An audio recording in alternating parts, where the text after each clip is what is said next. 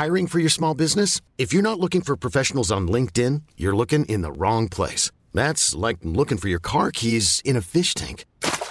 LinkedIn helps you hire professionals you can't find anywhere else, even those who aren't actively searching for a new job but might be open to the perfect role. In a given month, over 70% of LinkedIn users don't even visit other leading job sites. So start looking in the right place. With LinkedIn, you can hire professionals like a professional. Post your free job on linkedin.com/achieve today. You don't think that it's time that somebody cared enough to have a dream? Why are you getting so upset? This is not about you. Yes, it is. You are a human affront to all women, and I am a woman. At some point, you gotta decide for yourself who you are. Can't let nobody make that decision for you. How do you go about getting an exorcism? I beg your pardon?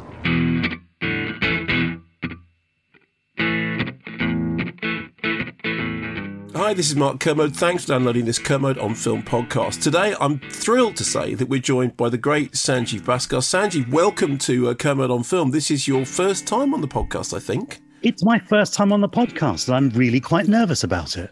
Oh, don't worry. It's going to be very easy. I'm just going to say lots of nice things, and we're going to have a good time. So basically, I asked you to come on because we've just recently done a Secret of Cinema on British comedy, which is now on BBC iPlayer. If you haven't seen the programme already, go to BBC iPlayer. It'll be there for a while.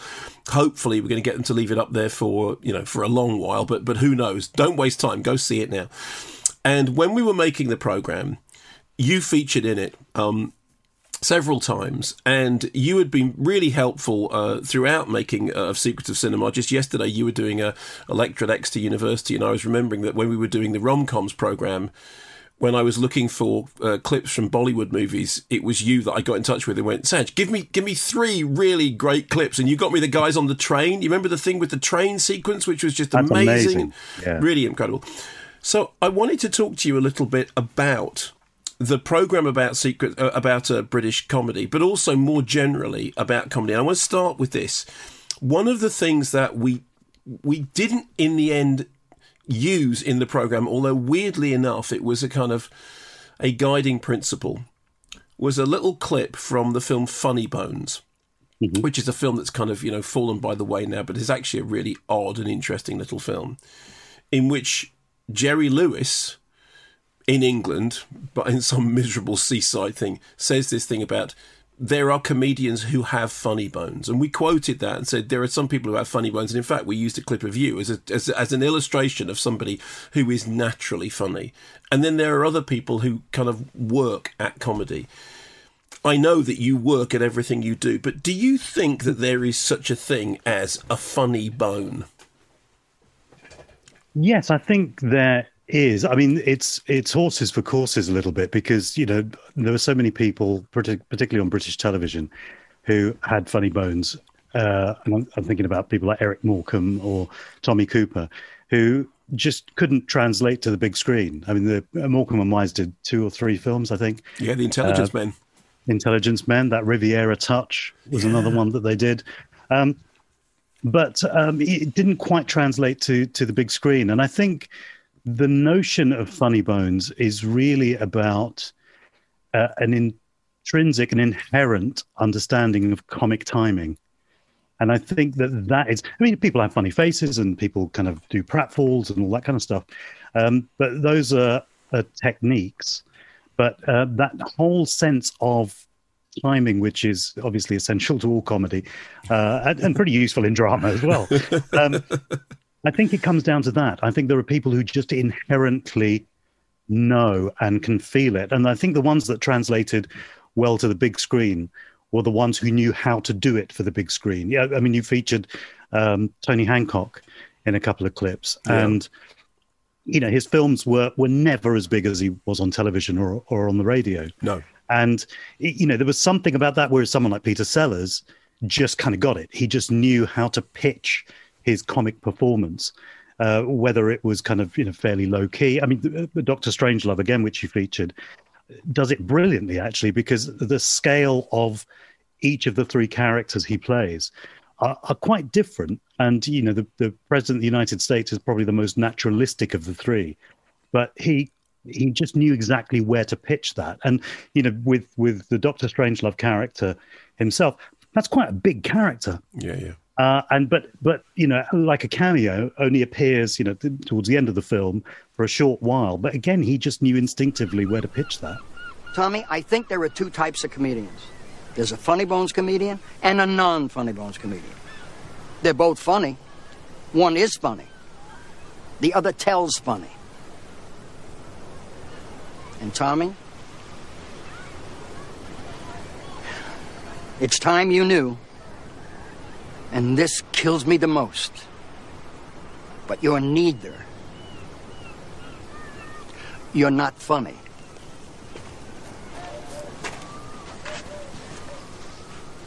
Know it now. They're not going to stand and cheer for you no matter what you do. Sanjay, I want to ask you to tell a story that you told yesterday. You were doing a lecture at Exeter, and you told a story about something that happened very early on. It was a shocking story, but also it had a great sting in the tail, about when you were younger and you were told that you wouldn't understand something because of who you were. Set this up for us, because I thought it was a really great story. Well, it was.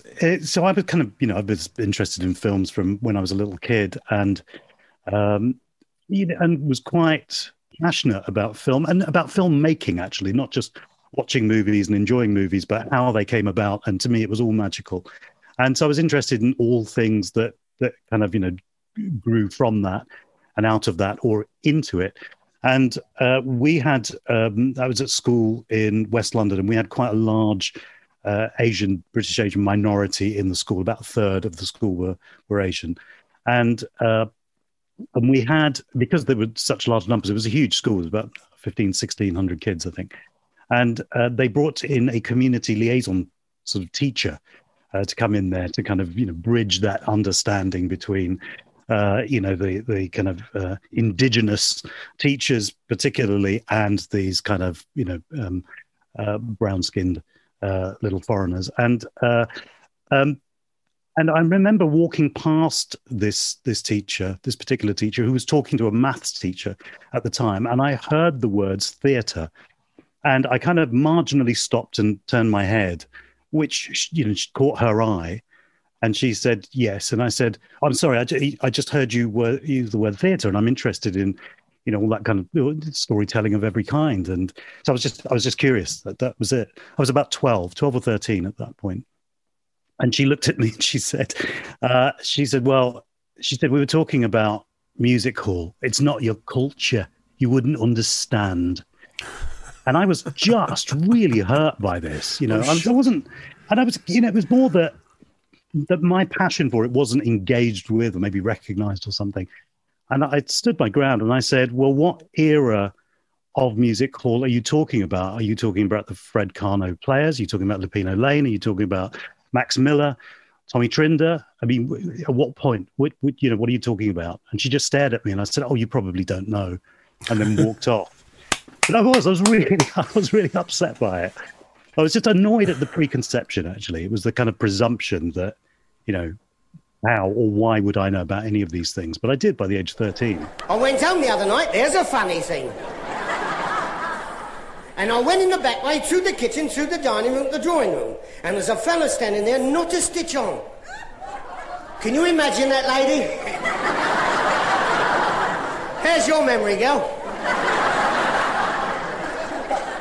He hasn't got a stitch on. I called the wife in. I said, who's this? She said, don't lose your temper, Miller. Don't go raving mad. I said, I'm only asking a fair question. Who is it? She said, he's a nudist, and he's coming to use a phone. There's a clever one from the white eye. Were you always attracted to comedy? Did you always like things that made you laugh? And when did you first realise that you could make other people laugh? Again, I think it was quite early on, and I think that it was certainly a defence mechanism. It probably still is. And one of the things that I kind of understood quite early on was there was a place beyond tragic, and that was ridiculous. So, you know, to be able to spin a situation beyond, you know, the challenge into what it was beyond, I think I I was able to do quite quickly. And I think one of the things that fed into that was from a really early age. So my earliest memory is at 2.5, and it's a pratfall, actually. So my earliest memory is 2.5 years old. My parents were buying this flat above a laundrette, and they were being shown around it. And I looked up these stairs and, step by step, climbed up it like I was scaling it. And I was probably about 7 or 8 steps up, and I slipped and I tumbled down. And the flat was empty, and so floorboards, and so it made a huge racket. And my parents came rushing out, and so my mum said, "What happened?" And I said, I fell from the step." And she said, "Well, which step did you fall from?" And I clambered up to the 7th or 8th step. I said, "This one." And she said, "Well, how did you fall?" So I did it again. And so that is my earliest memory. That's 2.5. But that's like Buster Keaton, isn't it? Buster Keaton became Buster Keaton because at a very young age, his parents had an act in which they would throw him around on the stage and even into the audience. That's how he became Buster, because they said, well, it was a real Buster. He was really good at falling over. Okay, so presumably not getting hurt. that's the other part of the equation. Isn't it? He was too young to ask. I mean, that documentary recently about Buster Keaton, in which you hear exactly how Buster Keaton was used on stage. Nowadays, the social services would be round. Back then, it was the beginning of a very, very serious career. Okay, so that's a very you said a defence against what? Were you bullied as a kid? Were you unpopular? Well, no, I had a horrendous time at school, actually. School was because I think, when you grow up, you look back on it, and a lot of it was just peer pressure, but a lot of it was around the fact that, I patently spoke better English than any of my peers. I had a better knowledge of kind of pop culture, a better knowledge of British history than any of my peers. And yet there were constantly kind of assumptions made about me. And which extended into adulthood as well, but sorry, Sanj, made because I was an Asian kid. It's simple as that. It kind of didn't matter that my kind of diction was good or my kind of vocabulary was broad. Those assumptions were still made, and I remember this was infant school, so I would have been maybe 6 years old, and the production they put on was Aladdin, and I understudied Aladdin, and Aladdin only got the part because he had a judo suit, and so it looked vaguely kind of sort of Middle Eastern, so that's why he was cast. A boy called Andrew, and yet I love the fact that you remember his name. Oh, I'm keeping the surname off just in case, but. But during the rehearsals of it, the teachers would constantly say, when Andrew was on stage, "Andrew, hold on a second. Sanjeev, could you come up here and show Andrew how to do that scene?" And so I would do the scene, and yet was not cast. And I've said this before, but one of the most frustrating things was, the nativity every year, where I was always cast as one of the 3 bloody wise men. Every single year there was me, Hakim and Mustafa, and we were and 1 year, and I complained after about the 2nd or 3rd year, I kind of said, come on, but I'm shooing for Joseph or maybe the innkeeper or someone, and they said you can be head sheep, and it took me 15 years before I realized the slight. And they had a bit of cardboard that was with cotton wool stuck to it that was tied around me, and I had to wander around on all fours, head sheep. So those kind of assumptions, particularly when I was so passionate about storytelling as well. Yeah. It cut in a different way. But school, I mean, the period of time, I mean, we were born the same year, so that period of time towards the end of the 70s. Was racism on the street was quite overt, and so there was that, but also, and something I look back on now as incredibly forming and something I'm hugely grateful for, was that I actually then was also excluded by the Asian kids as well.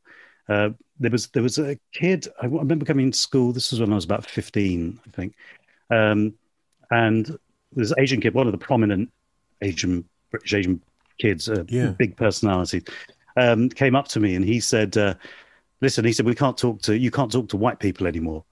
And I said, I don't know if you've kind of just forgotten where we live and in which country we live, but that's kind of complicated. And he said, "Well, no, you can't talk to any of the other white kids. Teachers you can talk to." And I said, "Well, why? Because they haven't done anything to me." And he used, then famously used by George W., I suppose, "You're either with us or you're against us." And I said, "I'm not with you or against you. I'm not, it's kind of just nothing to me."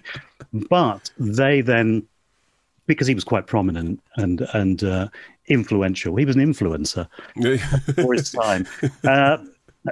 Basically, the Asian kids stopped talking to me as well. So there was a period of time of about 3-4 months, actually over a few years, actually, but it intensified before it got better.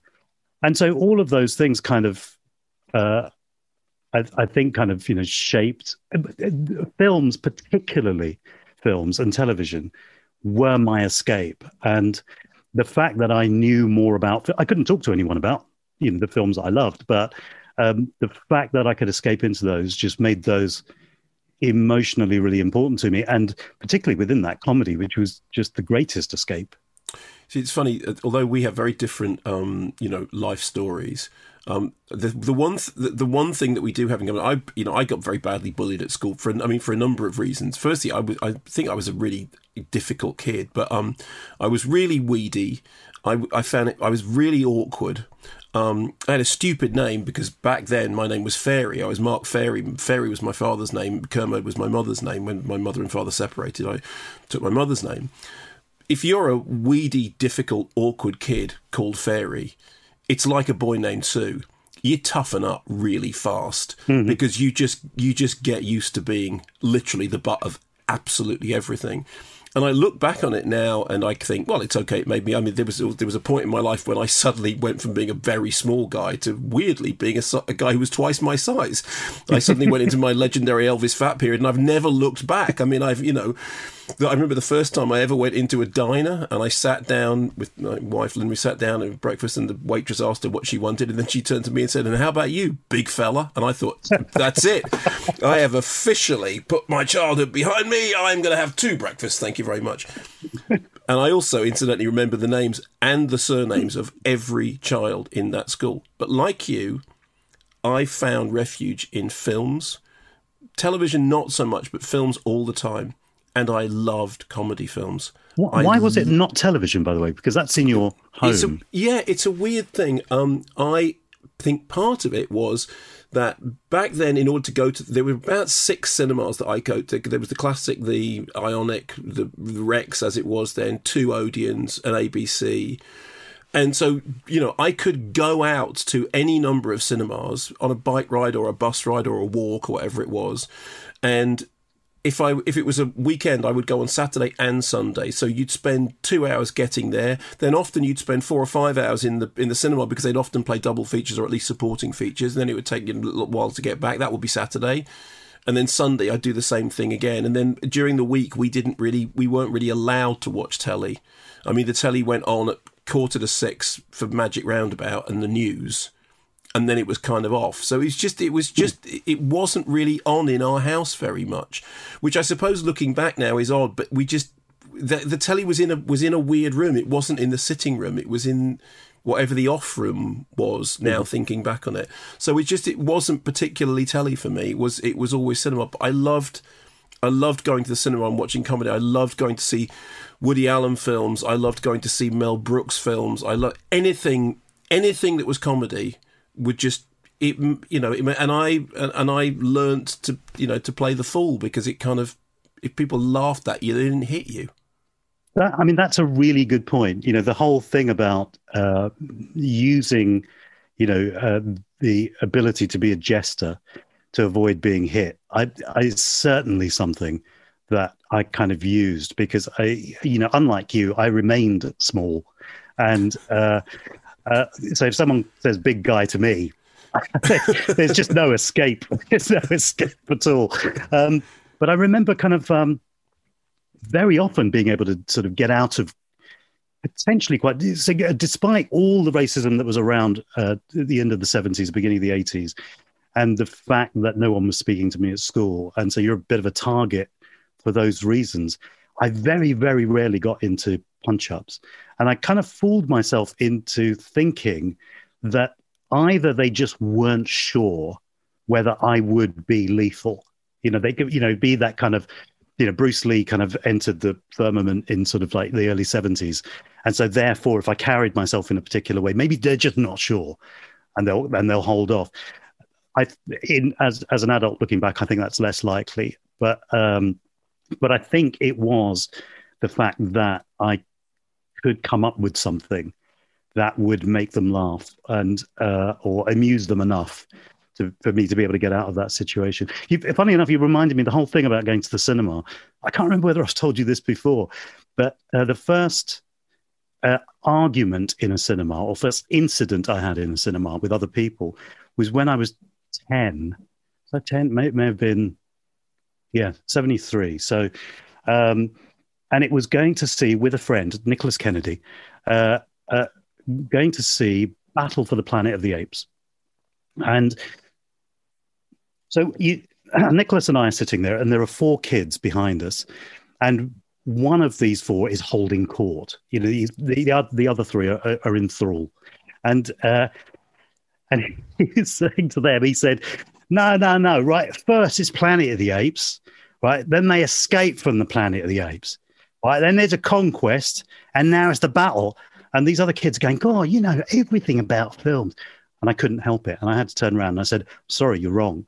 I said, Beneath the Planet of the Apes was the second film. And it's at the end of that they lead to the escape and then conquest and then battle. And there was silence for about 2 seconds before this kid just went, "Fuck off." And I meekly turned around and Nicholas just looked at me and he just said, "You idiot. You idiot." I couldn't help it. We want guns! Now, the final chapter in the incredible Ape Saga. There it is, or was. This is the hell my forefathers used to speak about. This background radiation alone will give us 300 Röntgens an hour. The battlefield, a dead city 12 years after the ultimate bomb has been dropped. The prize, the right to inherit what's left of the Earth. The contestants, ape against man. The most unbelievable showdown ever filmed. As the mutants, strange, transformed men who live underground like moles, battle the apes to decide who will be master and who will be slave. No, you see, but the thing is, I would have done the same if somebody had said that it went Battle for the Planet of the it went Planet of the Apes, Escape for the Planet of the Apes. It would have taken every bit of strength to not go, no, Beneath the Planet of the Apes. Well, also, because Beneath the Planet of the Apes is, I think, arguably almost the best movie, despite the fact that it's, I agree. The Father, Son and Holy Bomb, the taking off their skin, the worshipping the cobalt. I mean, it's insane. It's a film which literally ends with the whole world being blown up and the screen going white. And I think over here it was a AA certificate, and it was a tough. I mean, that and Conquest of the Planet of the Apes were definitely the toughest of those ones. My friend Tim Polcat and I used to, the first time Planet of the Apes came out on video, we stayed up all night to watch all of them. We were grown up by this point, but we couldn't believe that it was possible to own all the Planet of the Apes movies and watch them all together. And we would constantly have discussions about which bits of the timeline didn't quite work, because there's a weird thing with Battle for the Planet of the Apes, is that Battle for the Planet of the Apes is still before Planet of the Apes by quite a long way. And of course, Battle ends with that whole speech about, we don't know how this is going to work out. Maybe there won't be a future in which the whole world gets, destroyed. And I mean, it's, I would have turned around and told the guy the same thing, and I would have got lamped for it. It wasn't so much the fact that he got it wrong. It was the fact that he was being lauded for it. That's the thing that really annoyed me. Because if he'd gone, well, this, it's Planet and then Escape, and they've got, and the others have gone, oh, all right. It was just that they started going, God, you know everything about film, and that was the point. That was the point. Do you know everything about film? I'm sorry, sir. I beg to differ. I was lucky I didn't get a slap in the face for that. No, but I mean, that would have absolutely driven me nuts. Okay, so when you were about that age, who were the people who were making you laugh? Well, because most of my film watching came from television. And so I think really early on, during the summer holidays, Easter holidays, all that sort of stuff, BBC Two in particular would just run old films, and starting from about 9, 10 in the morning. So there'd be a Chaplin, and then be Buster Keaton or Harold Lloyd or Laurel and Hardy or something like that. And then there'd be a film in the middle, which would be a Cleopatra or something. And then there'd be something like Genevieve or, so I got my broad kind of introduction and kind of love for, certainly for old films, from that. And then the films that generally my parents took me to. So I think the first film I remember going to see was Chitty Chitty Bang Bang. I think either that or Mary Poppins. It was one of the two. My mum took me to one. My dad took me to the other. But, at that age, the nearest cinema to us was at least a bus ride away. Also, my parents were taking me to Bollywood films on the weekend. So, you couldn't. They couldn't be asked. I mean, let's face it, they carry the blame for this, to take me to see other films. But it was very much that, and very aware of Peter Sellers and the Goons. I kind of started to listen to quite early on the radio. They'd repeat a lot of the Goon stuff. I had a couple of Goon Show LPs. I had the Histories of Pliny the Elder and the Dreaded Batter Pudding Hurler of Bexhill-on-Sea, which I think my dad bought for me. And then I had a book of Goon Show scripts, and I would get my sister and my brother to record me. My dad had an old, reel-to-reel tape recorder, and I'd get my brother and sister to, we'd recreate the Goons. I mean, rather badly, but it was the fact of we had a recording equipment and the script, and I used to love all of that stuff. And then, of course, when Hitchhiker's Guide started on the radio, that for me was like, okay, this is like punk rock Goons. I mean, I loved radio comedy. Radio comedy absolutely worked for me. Yeah, well, also because I had a little transistor radio with a little earpiece thing. So when I was meant to go to bed, that's the point where I'd kind of throw the covers over and put that on. So Hitchhikers for me was hugely influential. But they would play there was a lot of comedy on radio at that point as well. When we did the program, one of the clips that we used of you was a clip from Yesterday, which is Danny Boyle's film of Richard Curtis's script.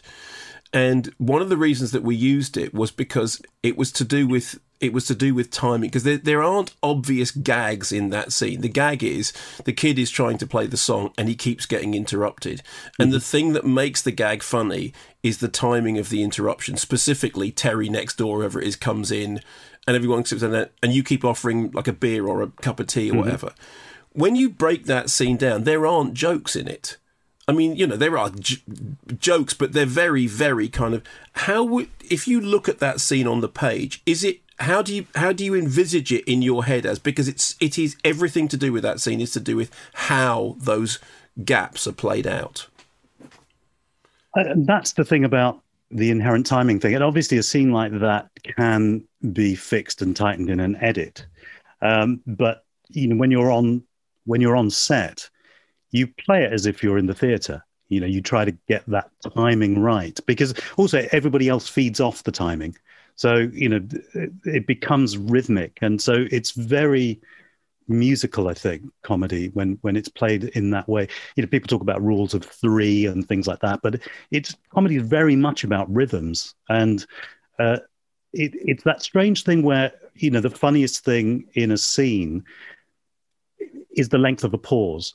And if that pause is a half a second too short, it's not funny. Half a second too long, it's not funny. There's a kind of comedy sweet spot that you have to hit. And that's impossible to teach. It's absolutely impossible to teach. And that's something you just have to feel.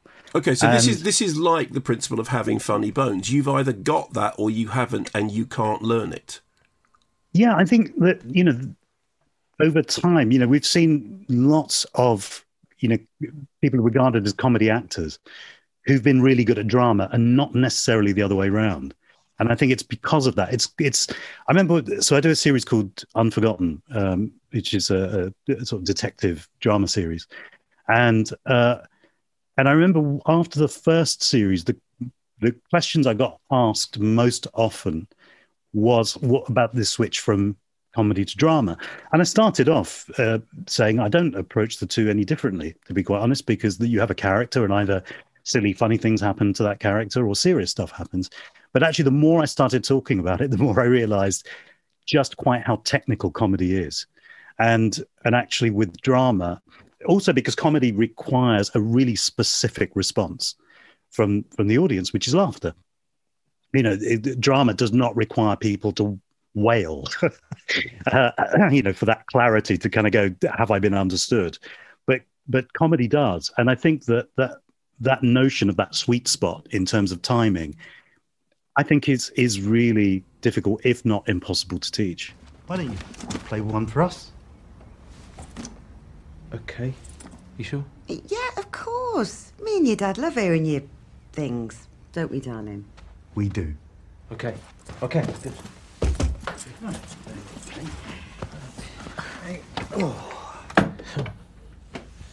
Okay. Right, this is called Let It Be.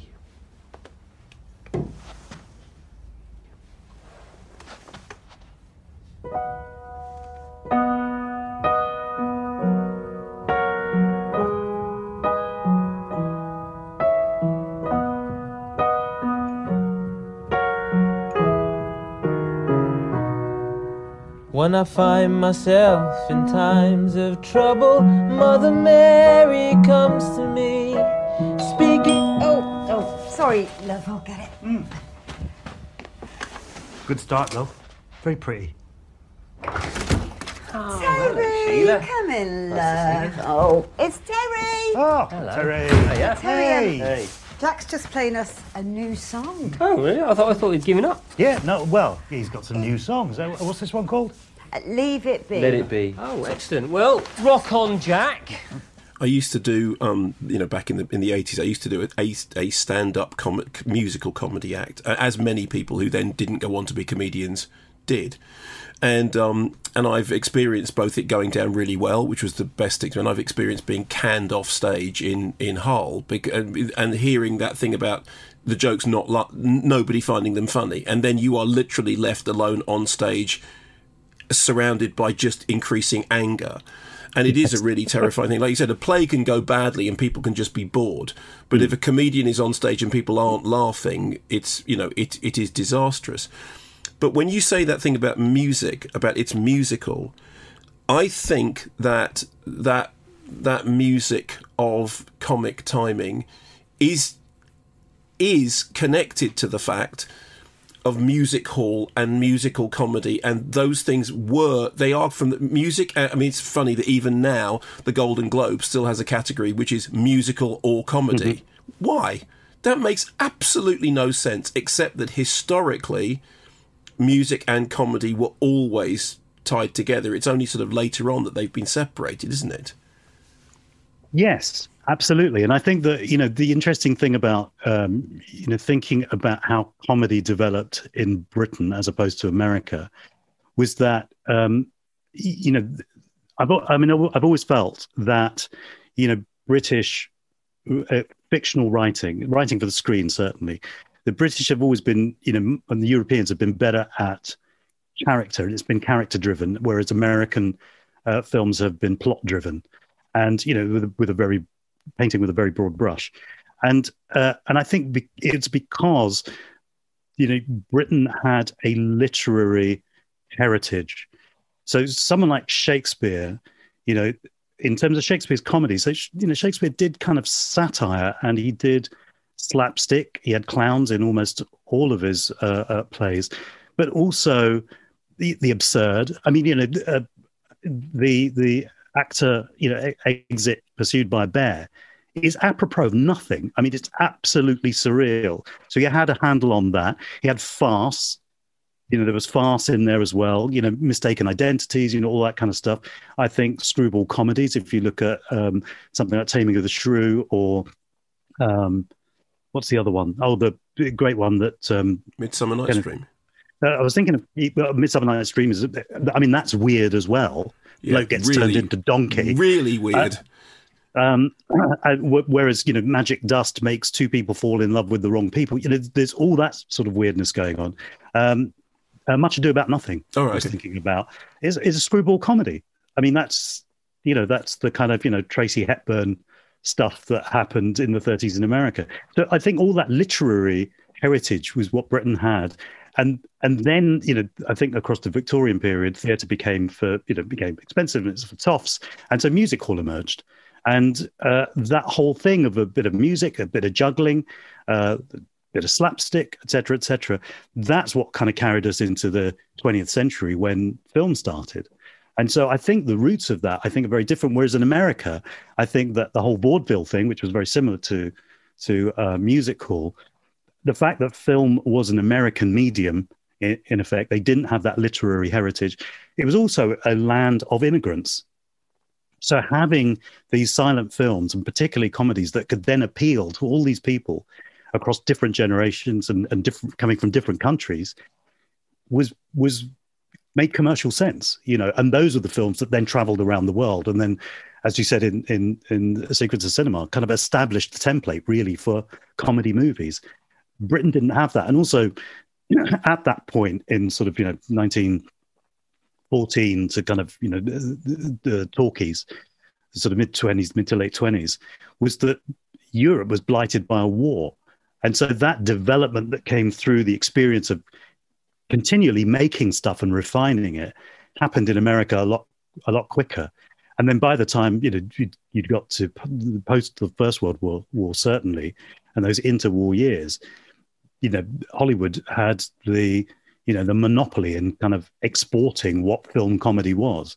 And I think Britain was always playing catch up until British comedy found its own voice.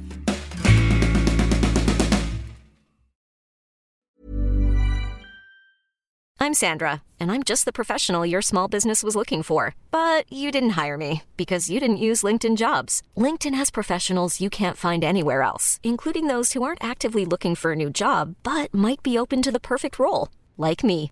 In a given month, over 70% of LinkedIn users don't visit other leading job sites. So if you're not looking on LinkedIn, you'll miss out on great candidates like Sandra.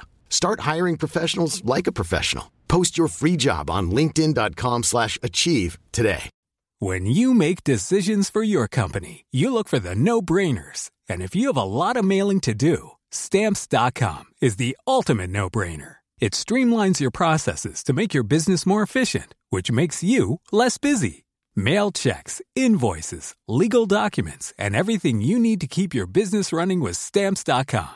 Seamlessly connect with every major marketplace and shopping cart. Schedule package pickups and see your cheapest and fastest shipping options from different carriers. With rates up to 89% off USPS and UPS rates. And with the Stamps.com mobile app, you can take care of mailing and shipping wherever you are. Make the same no-brainer decision as over 1 million other businesses with Stamps.com. Sign up with code PROGRAM for a 4-week trial, plus free postage and a free digital scale. No long-term commitments or contracts.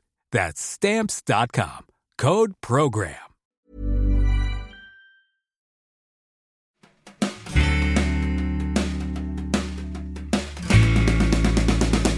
Did you recognize, I mean, we were talking, one of the things we try and do in that program is to sort of, identify archetypes and structures through genres. And one of the things that we put forward was this idea of the little man being very, very sort of central to the two things that British comedy does is it's very good at, the little man, kind of epitomised by Chaplin, although Chaplin's, film career was entirely American, well, largely American for the beginning.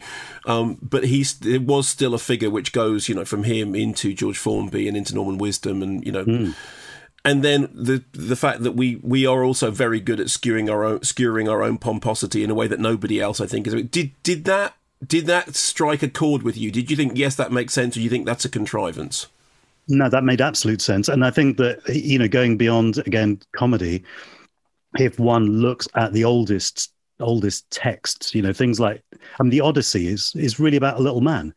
And, there are gods who are kind of like, pushing him this way or that way, but it's essentially just an ordinary bloke. And so I think that notion of the small man, I think, has always been there. It's, you know, it's the individual who is too small to comprehend this universe. And, you know, the fact that, you know, things happen to you and around you and that you have no control over, and trying to make sense of that. So I think the character of the small man, I think, has always been there.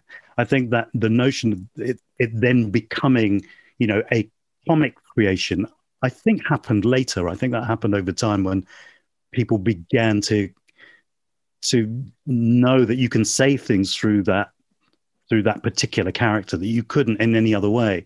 So yeah, absolutely. I mean, it was, again, interesting to me. I mean, one of my favorite films of all time, as you know, is A Matter of Life and Death. I mean, there is no greater thing that the small man in that is trying to battle. You know, there is nothing bigger.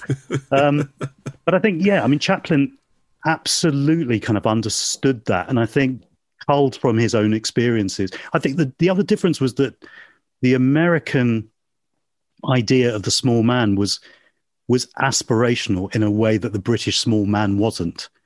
You know, the British small man were, you know, they were quite contained stories. You know, the Ealing comedies are quite contained stories, whereas I think the American ones, I think, as they always have done, you know, pushed for that achievement. Yeah. At the end, do you know what I mean? Yeah. And so, you know, so with Chaplin, he would never win. But there would be the little shrug and the kick, and he'd be off to aspire again. He'd be undefeated. He wouldn't move on, but he would still persist. And I think that's the thing. It's kind of, and actually, I think that's true of the Norman Wisdom and George Formby films as well, which is that the winning was that they were still there. Yeah. They had survived, and like you said, the Chaplin kick and a shrug, and then off we go. And it's the not being obliterated. I mean, there is something quite existential about it. It is a kind of, by the end of the film, he's still there. You know, and particularly in the case of Chaplin, no matter what else has happened, he's still there. But also, you know, with Norman Wisdom, and I don't know the George Formby films quite as well, but with Norman Wisdom, you know, if he was raising money for the little kid to buy him a present or whatever, or for an orphanage or whatever, he would have raised it by the end of the film. It's not that he didn't raise it. Whereas Chaplin just never got there. He never got the money. He never got the thing. You know, it was, and yet he was this guy who was undaunted by that. And I think that was part of the American dream, wasn't it? You know, and that whole notion of kind of like, no, try again. You too can become president. Yeah. You know, it's funny because you were talking about, you know, going back to Odyssey and classic texts. I wonder where, therefore, the figure of King Arthur sits for you in your kind of career development. Well, on stage, obviously. But tell me about that, because tell me about that, Sanj, because that is such a big deal. You kind of shrug it off now, but you know, do you know what? It's one of the big sort of life turning points for me. Actually. Okay, so tell us, how did it happen? How did it come about? So I came back from filming a sitcom series in India, and it was a really difficult experience. It was really, really tough and not particularly pleasant. And the series that was made wasn't fantastically good either. There's 7 episodes, of which I think 3 are quite good. And I came back really kind of jarred by the experience. And I came back, and there was one of the big West End producers I bumped into at the Evening Standard Awards or something like that. And this producer approached me and said, look, we're doing this play, and I spoke to the writer, think you'd be great for it. And I thought, well, that's fantastic. That is, thank goodness, that'd be great. A West End play, that'd be brilliant. Told my agent, he's very happy. The writer is on board and the producer's on board. And about 2 or 3 weeks later, I called my agent to say, well, what's happening with that? He said, look, I don't know how to tell you this, but the offer's been withdrawn. And I said, why? And it was one of the other actors in that play who I didn't have scenes with objected to me being in it. And because? The argument that was given to me was, well, he's telly.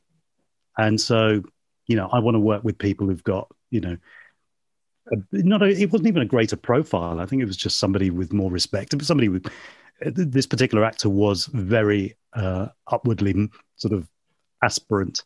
And a bit. I'll tell you who it was afterwards. And I was absolutely kind of like, floored by this. And they've then got a call saying, look, the Spamalot have been in touch, and would you like to go in and audition for King Arthur? And I said, well, I've never auditioned for a musical. And I thought, well, that's new. I'll go and find out what a musical audition is like. I've no idea. And I think about 3 days after I did it, they said, you've got the job.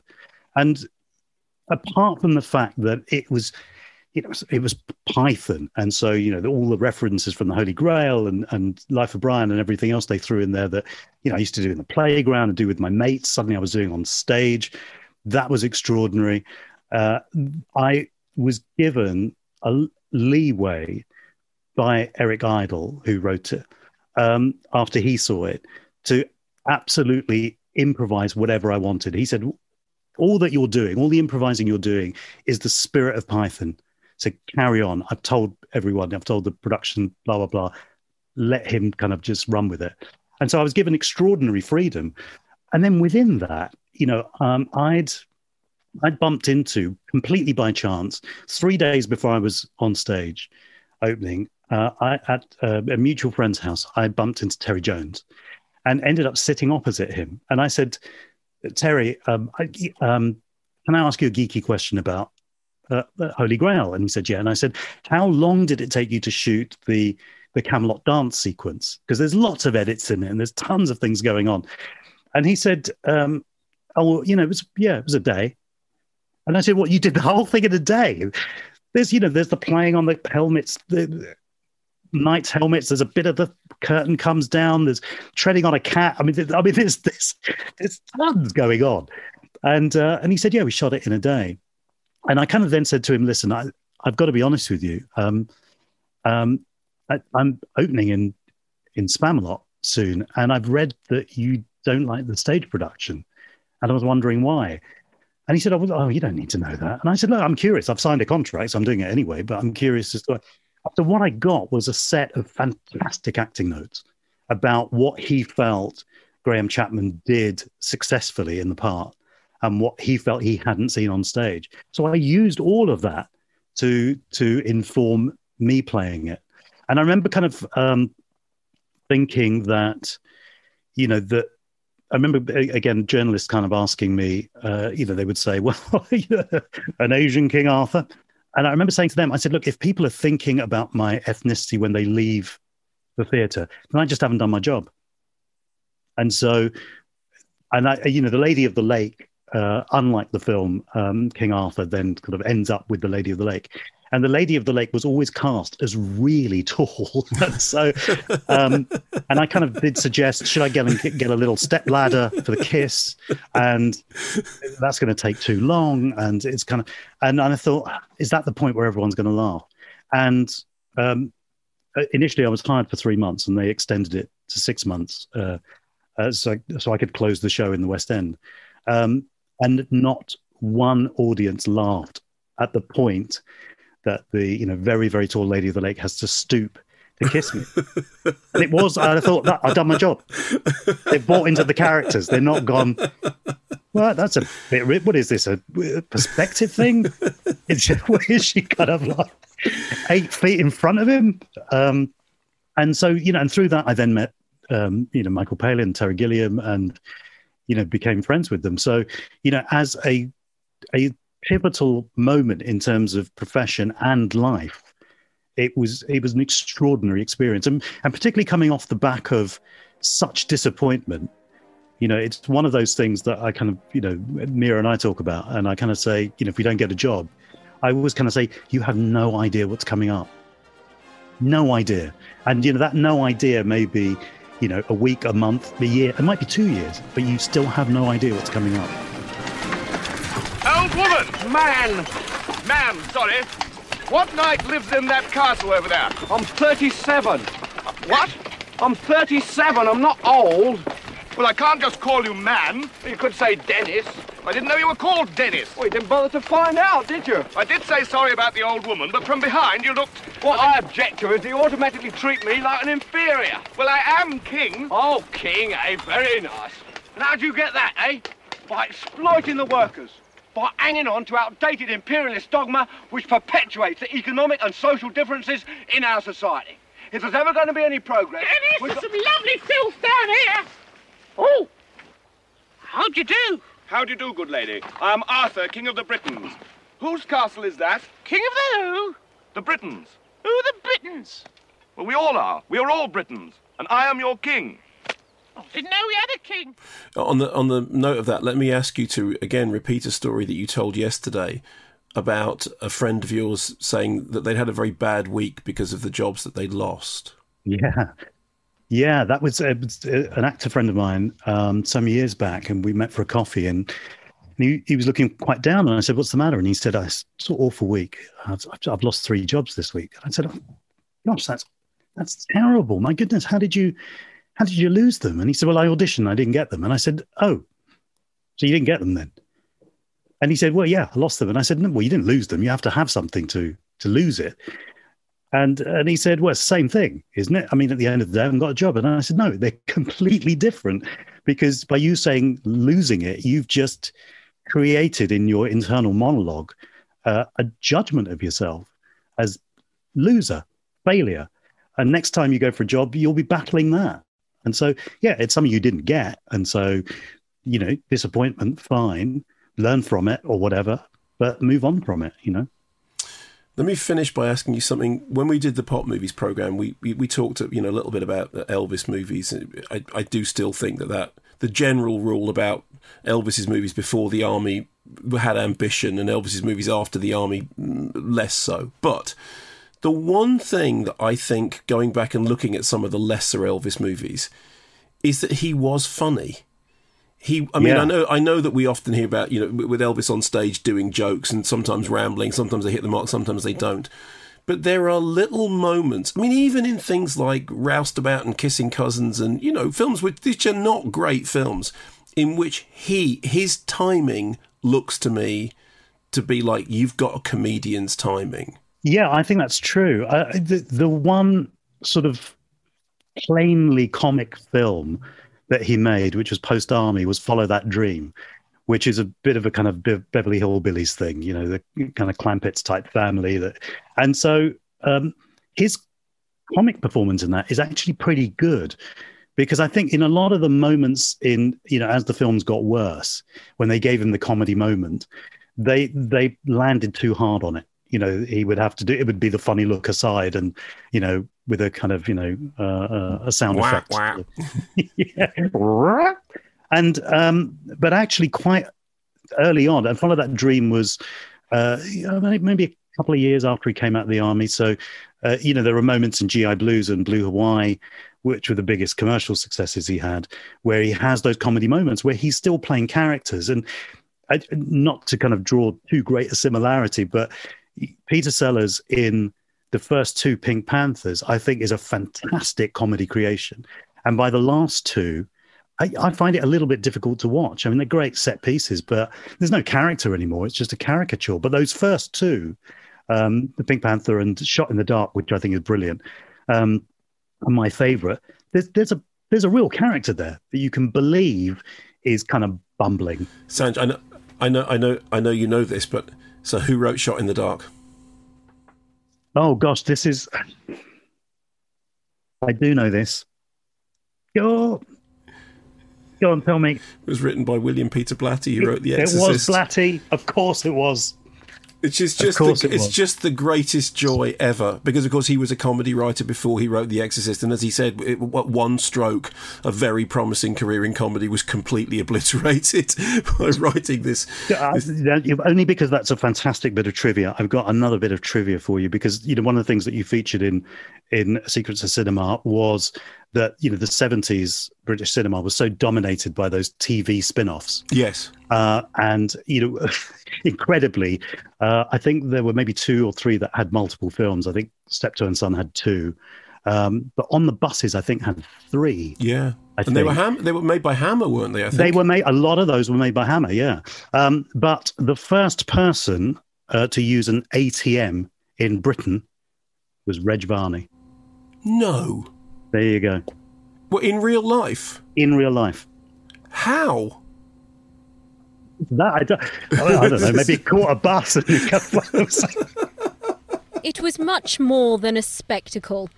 The world's first cash machine was born right here in Enfield, half a century ago. Judith Simpson was 20 years old that day. She came to see what all the fuss was about. Well, I remember there was quite a crowd outside the bank. A lot of people didn't really know what was going on, so I think people came just to be nosy, really. I remember that Reg Varney was here, and he put, I think, some sort of piece of paper into the machine, and out came money, which was extraordinary in those days. To get money out of a wall was bizarre. That's just fantastic. I should say, if people are watching this on the Patreon page, they'll know because there's a video. But for anyone who isn't, you're sitting there wearing a very lovely Elvis 68 Comeback Special T-shirt. And I'm sitting here with, behind me, the Elvis bust, which my wife won't allow me to have in the house, and the dancing Elvis doll. Oh, that's very good. It's very, very good. Just looking behind me, I've got an Elvis trivia game, which is down here.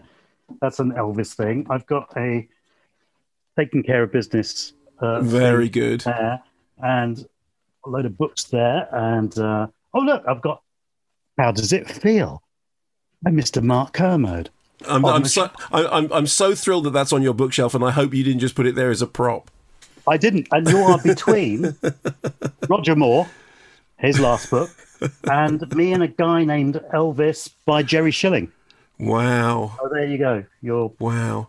There was a period in my life when I did nothing but read Elvis biographies, and many of which are terrible, many of which are great, but many of which are terrible. And quite often the most terrible ones are ones that are written by people who were sort of on the periphery of, and my favourite one is, I was Elvis's brother, to which the answer is, no, you weren't. Yeah, that's right. No, you weren't. I'm sorry, no, you weren't. I love the fact that you love Elvis as much as I do. I mean, you love Elvis more than I do. I think you certainly know more about Elvis than I do, but I think it's been something over which we've bonded over the years. When you first came on MK3D, you came on to talk about Flaming Star and how much that movie meant to you, and I think it's great. I used to have these 3 rules, this thing about these 3 rules of life, which was don't cheat on your wife, don't review any film you haven't seen, and don't be disrespectful about Elvis.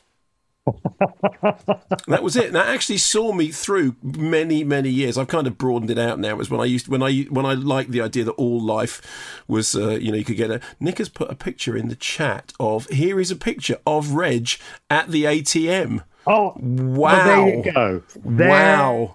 I didn't realise there was documentary kind of evidence of it. That is amazing. Well, listen, Sanjeev, it's been fantastic talking to you. What are you up to at the moment? I mean, obviously you're our kind of go-to sit-in Wittertainment presenter whenever we're off. What are you doing at the moment? I love doing that. I absolutely we love you doing it. Love doing it. Well, the series Unforgotten that I mentioned before, or if you've edited it out, there's a series called Unforgotten. This is unedited, Sanj. This just goes out as it is. Everything you've said would have been heard in the podcast. Raw footage. So I've done that for 3 series, and just an interesting point on that, actually, going back to the comedy thing, was that I'd not really done a kind of, a distinctly and clearly drama series before. I'd done little bits in here and there, but not a series. And the writer, Chris Lang, I asked him why he'd cast me. And he said, I thought if you've got good comic timing and you're able to apply that to drama, that's the best of both worlds. And what was interesting was that in the first series, we had people like Bernard Hill and Tom Courtney, people who can do comedy, and find that line between comedy and drama.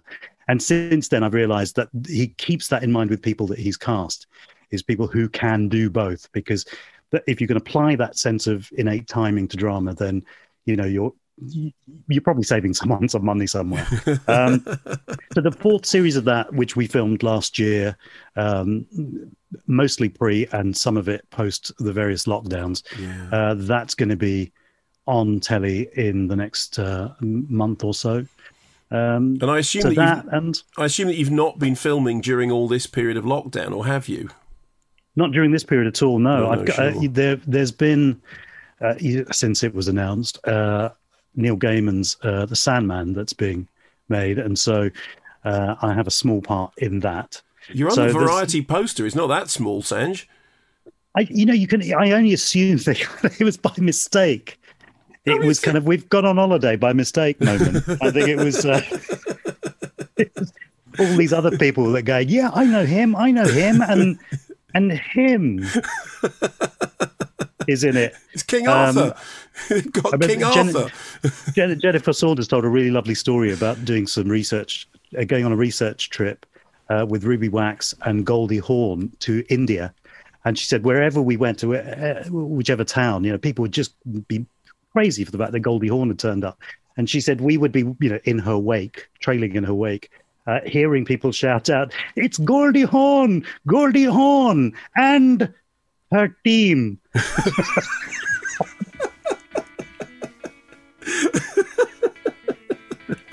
Which is great.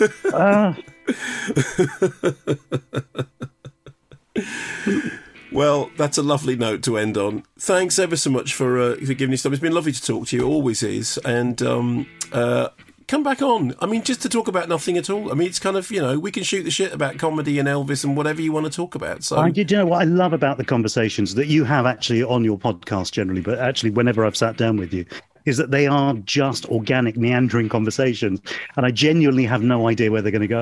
No, you did. You sent me a text. You said, "Any tips on what we're going to talk about?" Not really.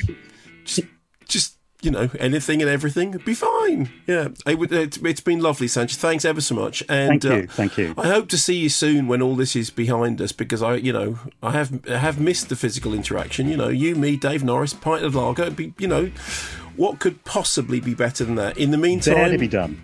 Give my love to your family, and everyone be well. Thanks ever so much for listening to this podcast. If you want to see the pictures of Sanj wearing his lovely Elvis t-shirt and me with my Elvis bust, you can go to the Patreon page where there's a bunch of extras there as well. And remember to subscribe, tell your friends, do all the usual stuff. Keep watching the skies. Stay well. Stay home. Protect the NHS. Thank you very much.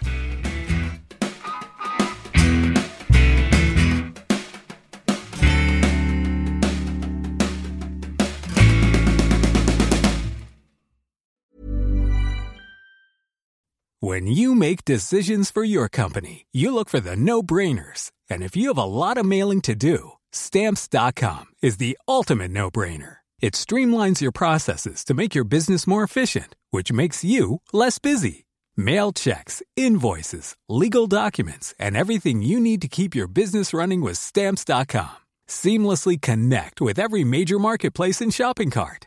Schedule package pickups and see your cheapest and fastest shipping options from different carriers, with rates up to 89% off USPS and UPS rates. And with the Stamps.com mobile app, you can take care of mailing and shipping wherever you are. Make the same no-brainer decision as over 1 million other businesses with Stamps.com. Sign up with code PROGRAM for a 4-week trial, plus free postage and a free digital scale. No long-term commitments or contracts. That's Stamps.com. Code PROGRAM.